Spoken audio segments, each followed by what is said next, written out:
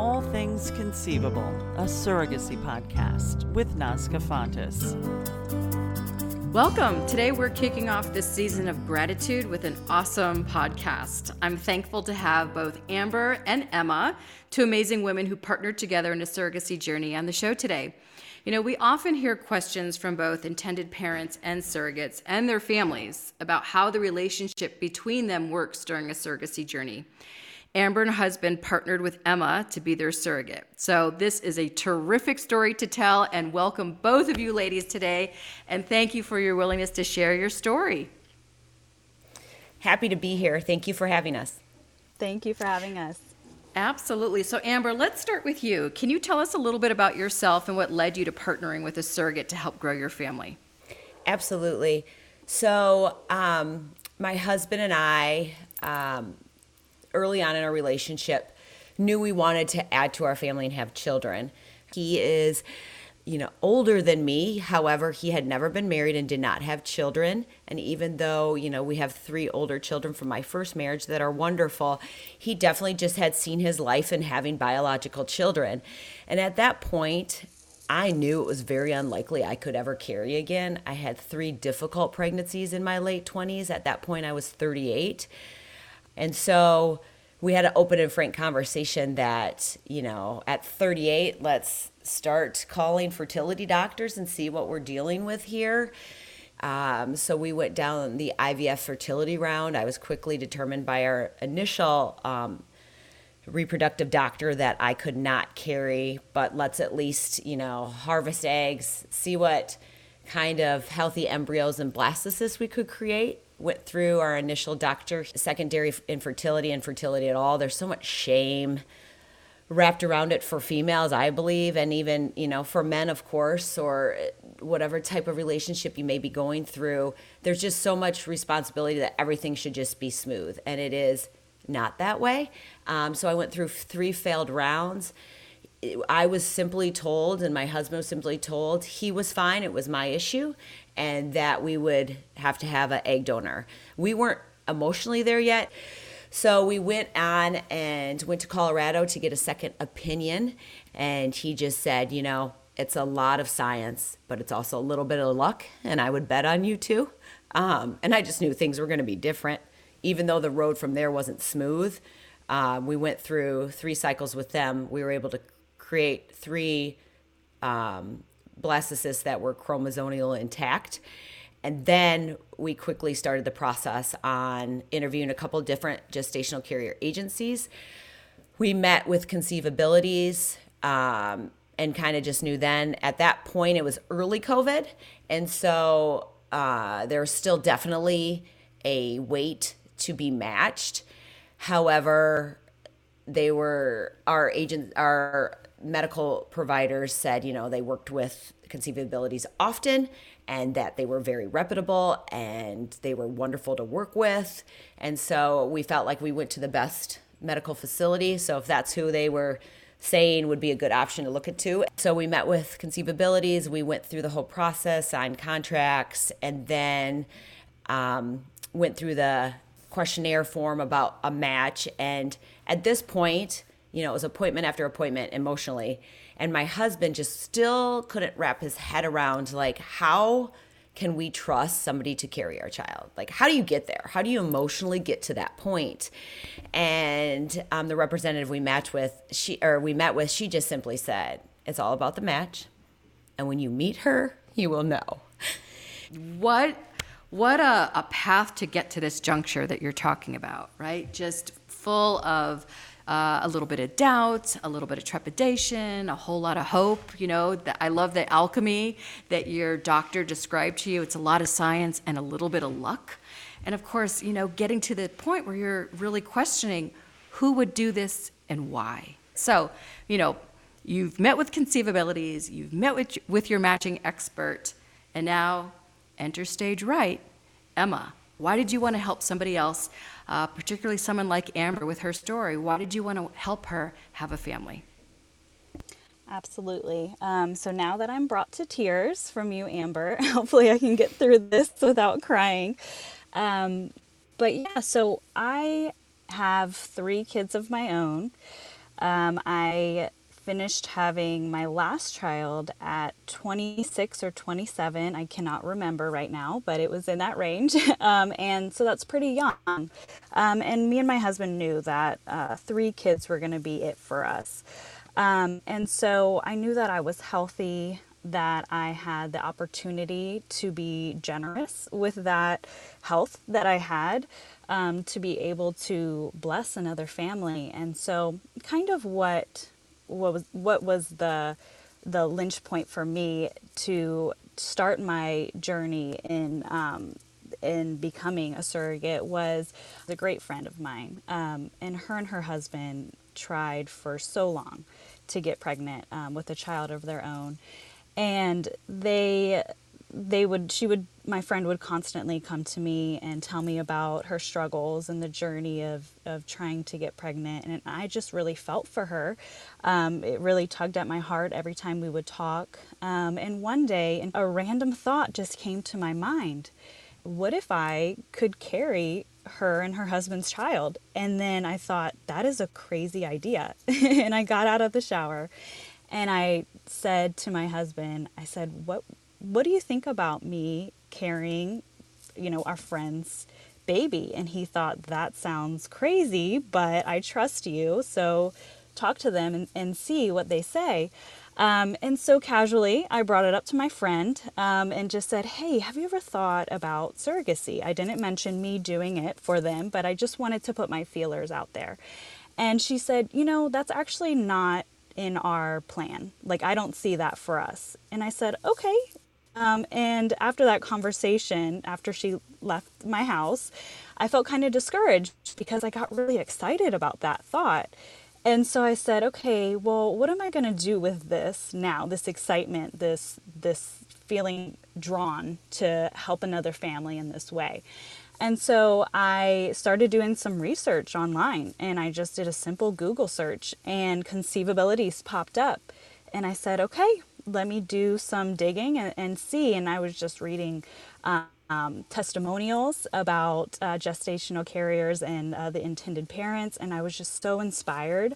And so I thought, you know what? I'm going to give this a try. And I reached out to my husband again, and I said, hey, okay, it's not going to be for this couple, but what do you think about for a stranger? And he was like, that's even crazier.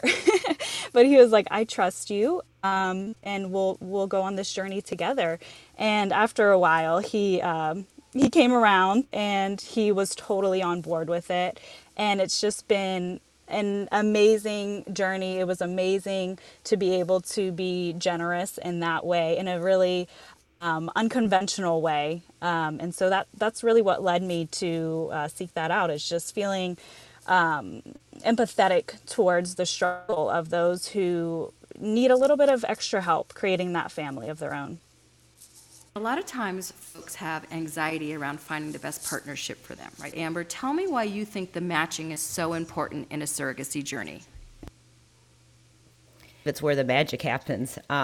Emotionally, you're thinking about somebody else carrying your child. I thought the worst case scenario for us personally would be it feels like a business agreement, which I couldn't have fathomed, but I was like, that's the worst case. And can I handle that worst case? We could, because we knew it was the process to bind our family. So Conceivabilities was amazing. Their matching team was incredible. When we filled our survey, met with our coordinator and talked about what things were important to us.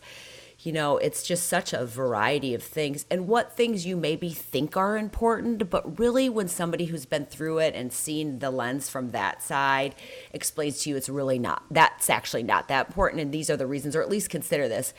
You know, I've seen a lot of other people talk about like, well, I'd want somebody in my own state or down the street so I could see them all the time. Our priority was, you know, at our ages, and we had, 7 failed IVF cycles, and we knew we still had a road in front of us, was how quickly could we get matched with a good candidate? And then, so what factors are important? For us, geography became something that was not important. In this day and age, especially with a health crisis, everything's remote, FaceTime's available, So that we took that off the table, and initially it kind of seemed like, would you want somebody in the tri-state area that you could drive to? It just wasn't necessary, and without them kind of guiding us through that, we could have got hung up on some of those things that simply were not important. So we defined what was really important to us, and for us it was our faith. We needed somebody to believe that they were in this because God had involvement. For us, that was just important because we with all the ups and downs, the only way emotionally we were able to stay up is with our faith. So we wanted somebody that had that similar tie.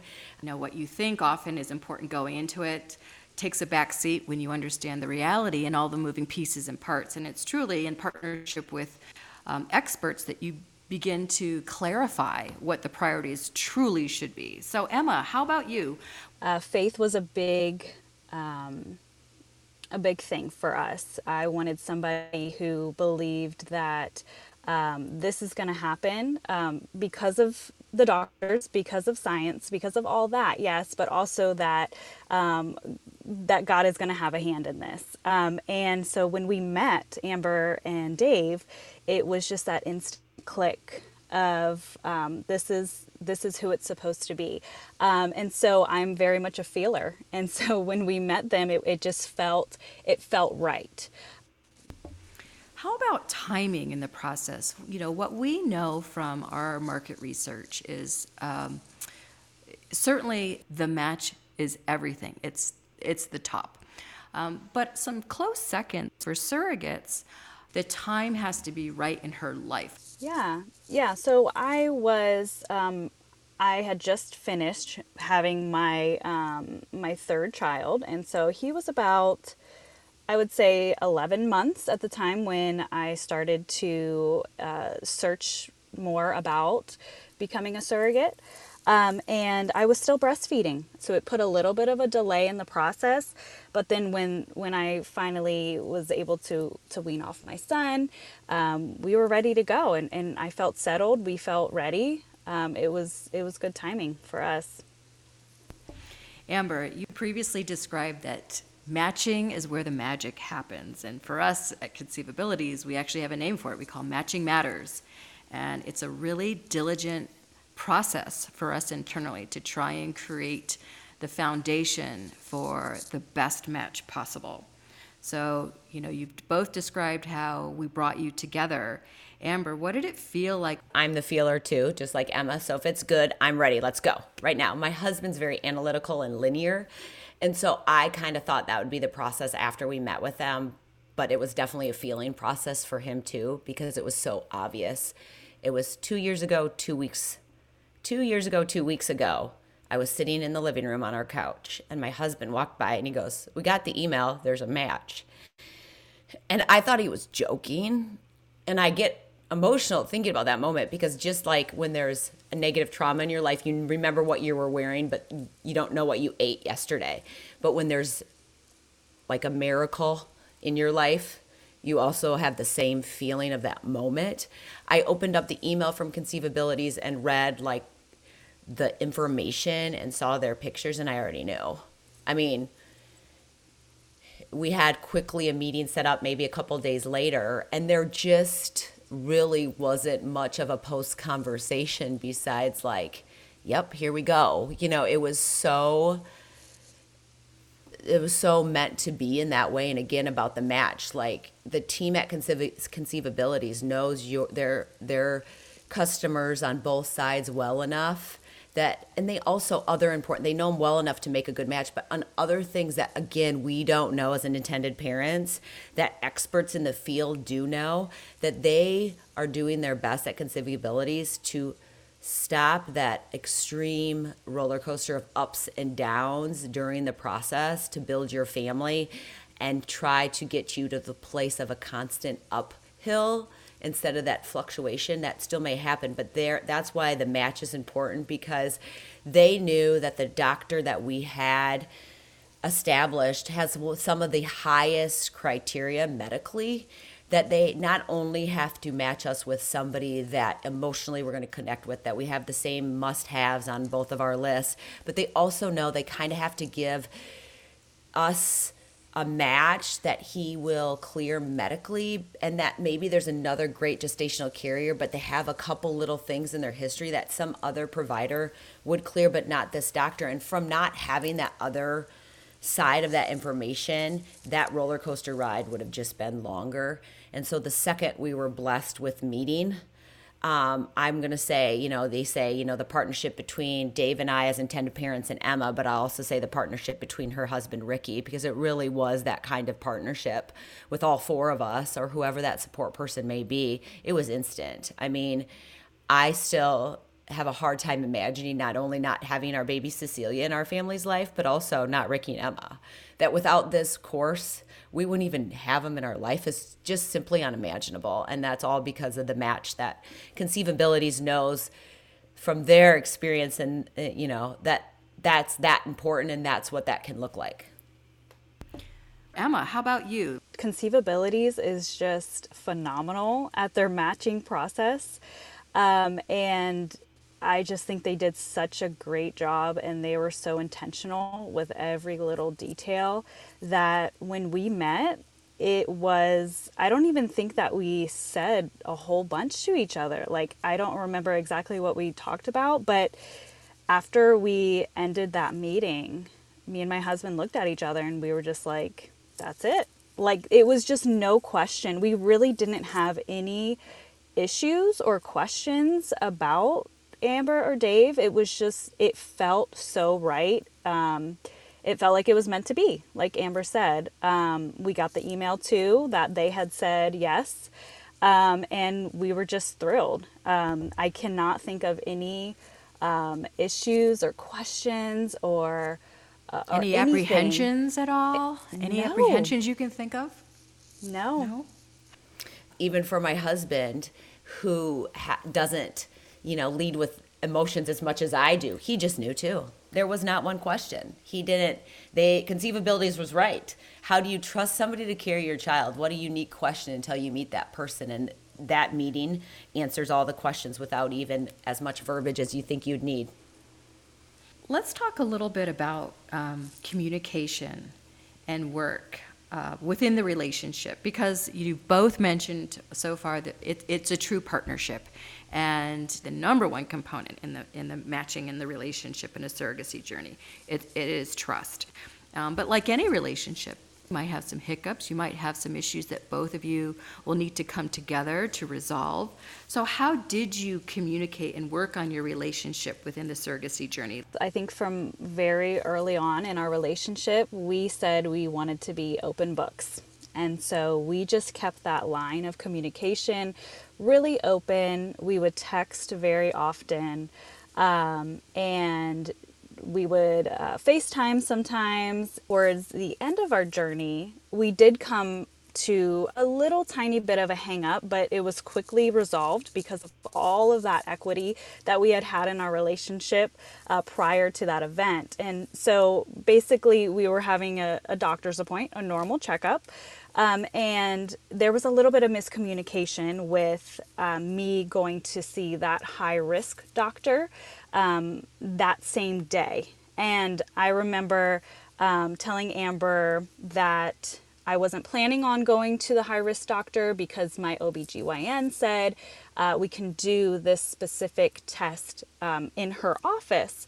And Amber was like, actually, I really would like you to go to the high-risk doctor, and just explained why. And immediately I was like, you know what? You're exactly right. This is your child. I want to make sure that you feel like you can trust me, right? We were talking about trust, to be able to take care of your child in the best way possible. And so we quickly switched things around. Our doctors were amazing, and I was able to have that test done at the high-risk doctor. And that was that. And so our communication was just really, really steady, solid. I don't think anyone ever got offended about anything. And I just really appreciated how Amber was never pressuring about anything. And hopefully it was reciprocated with me that I was giving out enough information for her. What a great example of two-sided trust building. And that just kind of naturally evolved. And I personally, as an intended mother, just try to put myself in Emma's shoes. She has 3 small children and she's pregnant. That's not a small feat. So if 4 days went by and I didn't hear anything, I would quickly think, well, there's nothing to report, because I trusted her. If there was, she'd let me know, and I didn't need or expect a daily check-in. And then as things got busier, as appointments got busier, that communication just naturally built. And I agree with Emma's just that one example. That's all the example I'd have too. And again, I would use my own internal perspective. Emma's at her doctor's, who she trusts very much. That doctor said to her, oh, you don't need to go to that second appointment. I'll save you time. I can do that appointment here. And that makes sense in that situation if I was in her shoes too. And then so I would take that in, but I was also not in her shoes, and then would just share. In that instance, it was important enough to me and my husband that she got that second opinion from that high-risk doctor based on our journey, and just simply explained where we were coming from, the importance of that second opinion. And she, like she said, instantaneous was like, oh my goodness, yes, of course, I will get to that appointment. My doctor is clearing up the schedule and I'll be over there. And so again, it's just sharing where you're at, where you're feeling, but also for any intended parents, just taking a moment to breathe. It is such a taxing, stressful situation on your side, but just take that moment to understand that that other individual who is giving so much, that they've got a lot going on too. And so just kind of reminding yourself of that. But it evolves. It naturally evolves with the right person, the right fit. If that trust isn't there in that first interaction, it's definitely worth a pause, because it's so important throughout the whole journey. Emma's point about having enough equity built in the relationship. I mean, what a great way to phrase that, Emma.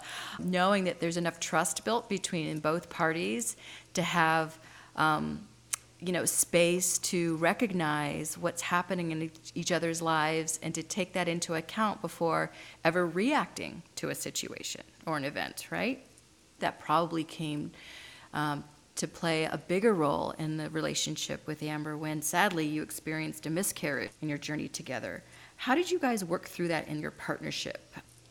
Yeah, I was fully anticipating everything going smoothly.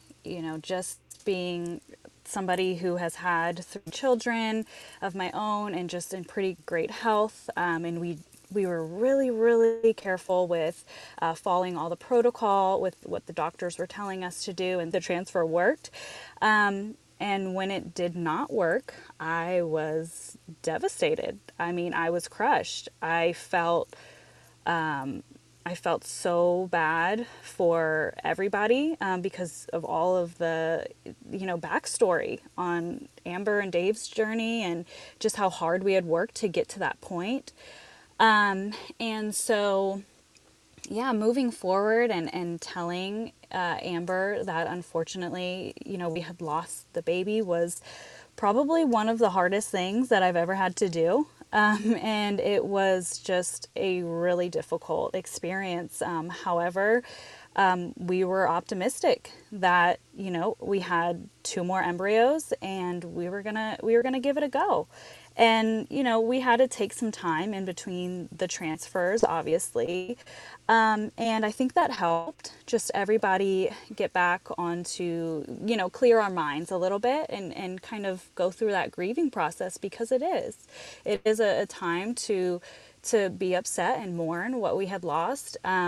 And so now we were ready to try again.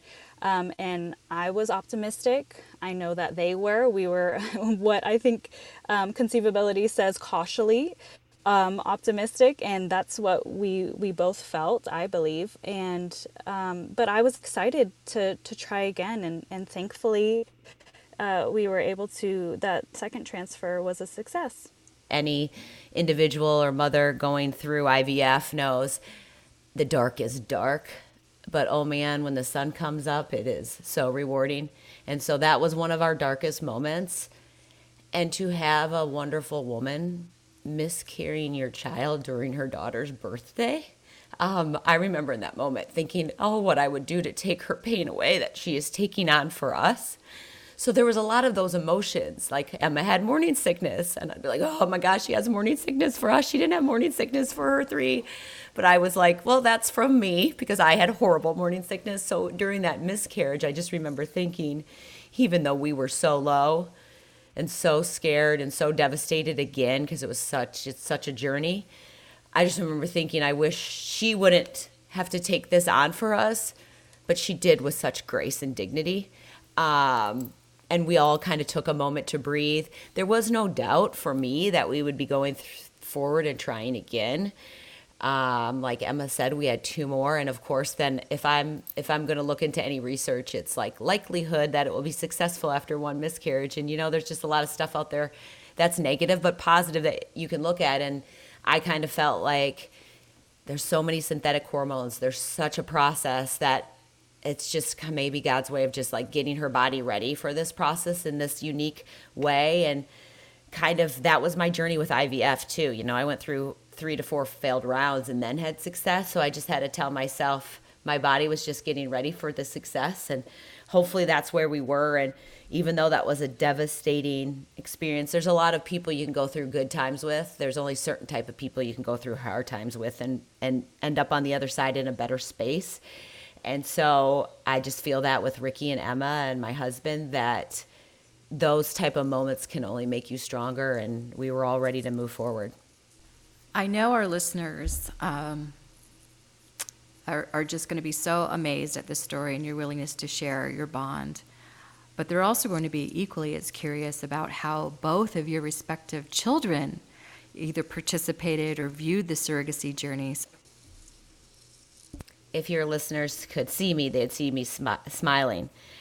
We were just pretty straightforward with them. I mean, Mom was hiding in a closet for a few months, giving herself shots during IVF because we didn't want to share too much before we even knew what our path was. But once we were able to share, we just did it in such an honest way. We explained the good of Mom not being able to carry this round, that I wouldn't be sick, that I wouldn't be in bed rest, that I wouldn't be in the hospital, and that this was our opportunity to kind of tie our family together, and this was our path. So my oldest is 15 and then 14, 2 girls, and then my son who's 11. And so they just loved it. We even had where they had a no school day and they watched one of the ultrasounds on FaceTime. All their friends knew, all their friends' parents knew. It just naturally evolved. It wasn't all of a sudden a bombshell. They're old enough to just understand it as it is. I will also say I'm very thankful that my children were able to see a different journey to creating a family that I'm glad they have that wisdom of. It's just been such a miracle to see that evolve through the process and them being involved in the way they could through, technology. Emma, your kids are just a little bit younger. So tell me how you approached them about your surrogacy journey. Yeah, so the only one who really understood what was going on was my 9-year-old daughter, Layla. She was very curious, inquisitive, and so we just gave her all the knowledge that I thought a 8 or 9-year-old girl should know at the time. But it was very matter of fact for her. I said, hey, Layla, we are going to be, or mommy's going to be carrying a baby. It's not my baby, but it's Amber and Dave's baby. And when the baby is born, the baby will go to them. And she's like, okay. She was completely fine with that. It's like her little brain understood without even having all of the details and knowledge. So I was very thankful for that. My 2 youngers, so I have a 5-year-old and a 3-year-old boy. They were a little bit younger at the time, but they still, they didn't really understand what was going on. However, Amber had gifted me a very nice book. My mom is a surrogate, and I read it to them. And so hopefully that gave them a little bit of knowledge. Throughout the journey for the doctor's visits, my daughter, I think she came to 2, and she actually helped FaceTime one of the ultrasounds between me and Amber. She held up the phone and put it up to the, the picture, and she was just, as happy as could be that she was helping in the process. And oftentimes they'll talk about Cecilia and ask me if I'm ever going to have another baby. And so, they get the gist of it. And it was just a really positive experience for them. And I'm really thankful for that. And so for our listeners, Cecilia is the beautiful girl that you carried for Amber. And so let's fast forward just a little bit to just before Cecilia's arrival into the world and talk about the birth plan. How did you guys create your birth plan? And did you have a lot of negotiations? And what did you ultimately decide on? And what did it look like? Absolutely. I do want to rewind just a tad to give Emma credit where credit is deserved, because I've repeated this often to others when I explain our process and the kids being involved. Emma told me when she was explaining to her daughter, that she explained to her daughter that we all have gifts we can give others. Sometimes it's financial, sometimes it's volunteerism. But for mommy, I love being pregnant. And that's one way I can give to others that can't.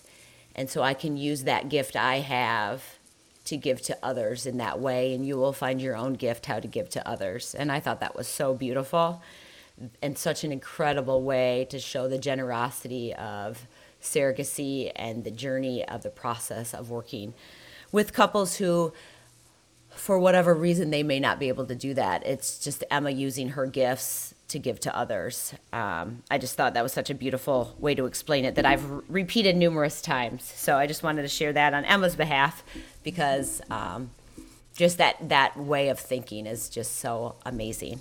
That's how surrogates are. I call them wired. They're wired this way. They're extraordinarily compassionate and giving. And for them, it really is a calling. She was just beautiful and glowing through the whole process. And I was just so grateful that that is her path and her abilities, because it was not one of the gifts from God that God gave me. But God also set me on different paths of meeting Emma and my wonderful family. So yes, the birth plan, again, for us, for me anyway, from my perspective, it was kind of a natural process to talk about it. Again, but my husband and I were open. We were open to what they were open and comfortable to. Yes, if we were to directly be asked, do we want to be in labor, delivery, birth room? Absolutely. COVID restrictions aside, yes, that would be our preference. Would we want to be in the C-section room if that was the path in the surgical room? Yes, but what is Emma comfortable with? For us, it was at the end of the day, it is our child, but it is Emma's body. And so, yes, we would love to be a part of that. However, what are you comfortable with? What is your husband comfortable with? And then when it got down kind of to the nickel and diming of it, where to stand in the room, how long do you want to be in the room? We were open to that too. Obviously, we'll stand wherever you want. We're happy to be by your shoulder. How much comfort do you want? That was always to us what Emma wanted. And so that was kind of the evolution of that conversation for us was, yes, our priority would want to be in the room, but our main priority is what is Emma comfortable with to make her most comfortable during this process, because the least amount of stress on her is actually what benefits us the best. Yeah, same. I wanted to give them as much involvement as possible. With COVID, we were a little bit unsure, but thankfully we were able to have both of them in the room. I did want a little bit of privacy, I think, as most people do, or some people do, and they were really respectful of that, just being at the head of the bed, when she was born. But yeah, everything went really well in that, and we were able to just have that birth plan ready so quickly, because like we had mentioned before, it was a match made in heaven. It was exactly what we needed, and so it just came so seamless. Time and again, and Emma, this is going to be no surprise to you, time and again what surrogates say is, that was the moment that made all of it worthwhile. That, yeah, I mean, when she was born, and it was, I had this job, right, that I had to do. I felt like, okay, I'm bringing this baby into the world. It's for Amber and Dave. She's for Amber and Dave. And so when she was born, I felt just this sense of accomplishment and relief, and seeing her in their arms, it just felt so right. It felt like, God had given me that ability to change their life. And yes, like you said, it was all worth it. There was nothing in the journey that I would ever want to replace, because it just led us to that really special moment. I mean, I'm brought to tears just thinking about it, because you cannot describe how amazing it feels in that moment when they're holding their baby for the first time. It's just something that's indescribable. You'll never understand unless you're in that position. It was truly, people ask me, describe that experience for you. And I'm like, I cannot. It was something so unearthly that I cannot describe for you. It's just this incredible feeling of like, okay, this was meant to be. We did it. They have their family. It just felt right. Yeah, I mean, how do you show that level of thankfulness and gratitude, and for somebody sacrificing from an intended parent's viewpoint? I always say, financially, initiatives or not, it doesn't matter. That may change a moment, but it doesn't change a life. And what she did for us will change our life. I couldn't. And I remember telling Emma and Ricky this in front of my husband. I couldn't bring Cecilia into this world. I did what I could, and I did everything I could. But without her, she wouldn't be here. And Emma's a miracle. Cecilia's a miracle. The whole process is. And so that moment, as an intended mother with a wonderfully supportive husband, not only did all that up and down in the darkness go away, for me, the shame went away, because there's so much shame with infertility for women. It just feels like that. It feels like something you can't do. And in that moment, it was all gone, and the light came out and the sun came up, and it all made sense of why the hardships happen, because we needed to get here, and this was the way we got to get there. And so it was beautiful. The whole process was beautiful. The birth plan went as it went. It got crazy. We were, 2 flights away, and we went several weeks early, starting at an appointment that day, and we got there 90 minutes before she was born. I tried to bribe the Uber driver to speed. He wouldn't do it. And it all happened beautifully. And Emma and Ricky's process to kind of help the doctors hold off until we got there. It was just such a crazy day that really was seamless. And even at the end, there was some moments of more scary moments. She ended up having an umbilical cord knot, which is actually extremely rare and can be fatal. But that's kind of like, that's not the reason she came early, but to me, that's why she came early. And so everything just felt like such a miracle. And Emma was such a trooper, and Ricky was amazing in the room. And then, the next step was beautiful. Like, just the time together was something I would never change. What a story. I'm here tearing up as well. I mean, I've been doing this for so long, but it's always moving, and it's always miraculous. Amber, it's interesting because not only do the surrogates make sacrifices to make these miracles happen, but it is a family affair. You mentioned Ricky a number of times. We know that Emma has small kids at home who need her. Well, there's nothing that could truly repay a surrogate for generosity. You and Dave actually did something quite lovely and remarkable to celebrate Emma and Ricky and their young family and give them a gift in return, a Disney vacation. Is that right? But the end kind of like, what do you get your gestational carrier? Well, I mean, that's a big question because, I mean, it's not,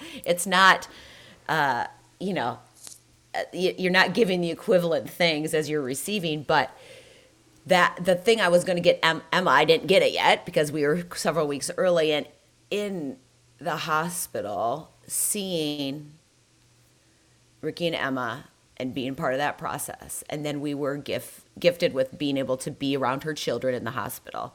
My husband just was like, they all sacrificed, and that was how we felt. We felt that the whole way, but then seeing the whole family.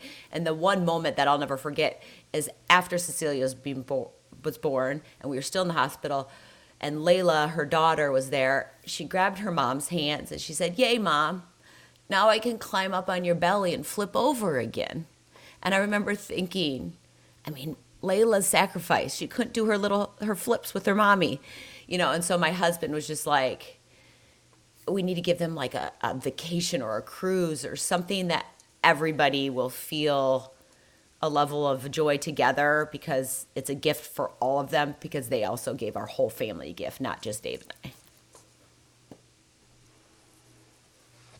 I love that story. Emma, have you guys taken your trip yet? No, not yet. It's scheduled for the end of January. I'm so excited. My husband's so excited. Our kids don't know yet. We are going to surprise them on Christmas. And we're really looking forward to that. But I just remember, being in the room after Cecilia was born, and Dave and Amber telling us about this gift, the cruise that they were giving us. And I was just shocked, you know, because it's such a generous gift, and so intentional. Like Amber was saying, like we all had a part to play in it. And just to be able to celebrate it in this way was just incredible. And so we were so thankful to them for that incredible gift.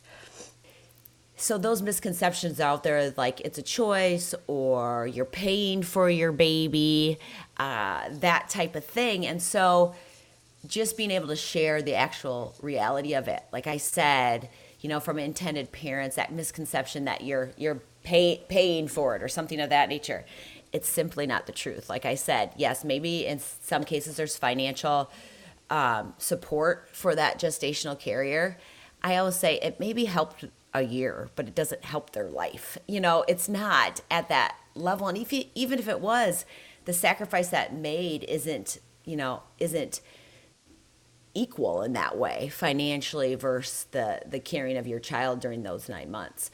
Because it's so unconventional, that people just don't know what they don't know. And so a lot of times I would get the question, probably the most question I would get asked would be, is this going to be your baby?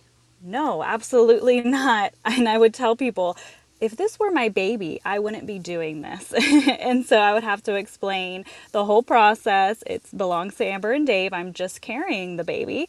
And then probably the secondary question that I would get asked most often would be, well, how are you going to give it away? And I just thought, I would tell them, and in my mind, I would be like, this is not my child. You know, it's more like, and this is what I would try to explain to people. It's more like I'm babysitting Amber and Dave's child, and after 9 months, I'm going to give her back to them. And that clicked with some people. No matter how normalized surrogacy has become, there's still people that are very unfamiliar with the concepts and the science. So in parting, I want to wrap by asking you both something really important. I want you to share your perspective. And Emma, we'll begin with you. For intended parents and surrogates who might be considering their own surrogacy journey in the future, what advice do you have for them? Yeah, for surrogates, I would say I'm a feeler. So I would recommend going with your gut. If you feel like this is something that you genuinely want to do to make an impact on the world, to make an impact on a family, go with it. Like Amber so nicely said before about me explaining to my daughter about how we can be generous with so many different things. This is truly what I felt called to do and how I wanted to be generous with my health. I don't believe that we were all put on this earth just to care about ourselves, to focus on ourselves and our immediate family. We can do things that can impact the world and strangers even. And so if you feel called to, in any type of way, to become a surrogate, I would say just do some more digging, do some research. It never hurts to just do some research. And so with intended parents, I would say the matchmaking process, like we talked about before, is so important. So if you don't feel comfortable after you meet a gestational carrier, to seek out other options, because it really matters who you're matched with. Amber, what advice would you give for other intended parents or surrogates? The process before you even get to the gestational carrier portion is so daunting as intended parents to get to that half healthy embryo blastocyst stage, that utilizing a competent agency such as Conceivabilities to help navigate the next path, it just releases that load. It is so daunting, the next steps, the attorneys, all that. That didn't feel daunting for us because we had other people that were very well versed in this, knowing the law, knowing pre-birth orders, all that kind of stuff that just adds to the stress of the process. That is huge. It was huge not to have another layer on. The other thing is, if you know that this is your only means to bring a biological child into your family, and that's important, but you're scared, because how could somebody else safely carry your own child? Make that call, make that next appointment, because that journey is so beautiful. But there's no way to convince anybody that that's how it is until you've gone through it. And having that good match is the way that makes that possible. But you rewind my life, my husband's life 2.5 years ago, it just seemed almost uncomprehendable that this journey could be so beautiful because it was so scary. So just trust the process, trust the next step, make that phone call, trust the match with a good agency like Conceivabilities. It is everything. Emma wrote a beautiful letter to Cecilia after the birth, and one thing she said, she put in there, was, "I will forever be grateful that my body got to be the vessel to carry you over." And if your goal in life is to have that child that you can't carry yourself, Conceivabilities found a match for us that was that beautiful vessel that we will forever be in gratitude and grateful for. Make sure that you're solid in your relationship that you have, because it's a hard process. And my husband is amazing and was so supportive. And that we are so blessed to have Emma and Ricky in our life, because there's a little miracle upstairs that is the happiest baby that her siblings fight over her daily. That is just, we wouldn't be here without them, and we are so grateful for that. Thank you for sharing. Wow, what an amazing journey together. What an amazing relationship. I feel honored to have been a small part of that in bringing the two of you together, and it's a remarkable demonstration of the power of matching. So thank you both. Amber, thank you, Emma, for your time and your story today. I know our listeners will walk away with a greater understanding of surrogacy and the miracle that it provides. Thank you so much. Love you, Emma. Thanks for having us. Love you too, Amber. At Conceivabilities, we believe that everyone who wants to become a parent can. Our agency has helped build thousands of families for over 25 years. Whether you are an intended parent ready to fulfill your family destiny, a surrogate answering your calling, or an egg donor wanting to expand what's possible in your life, we are your people. See how matching matters. Learn more by joining our Surrogacy Learning Center community at surrogacylearningcenter.conceivabilities.com.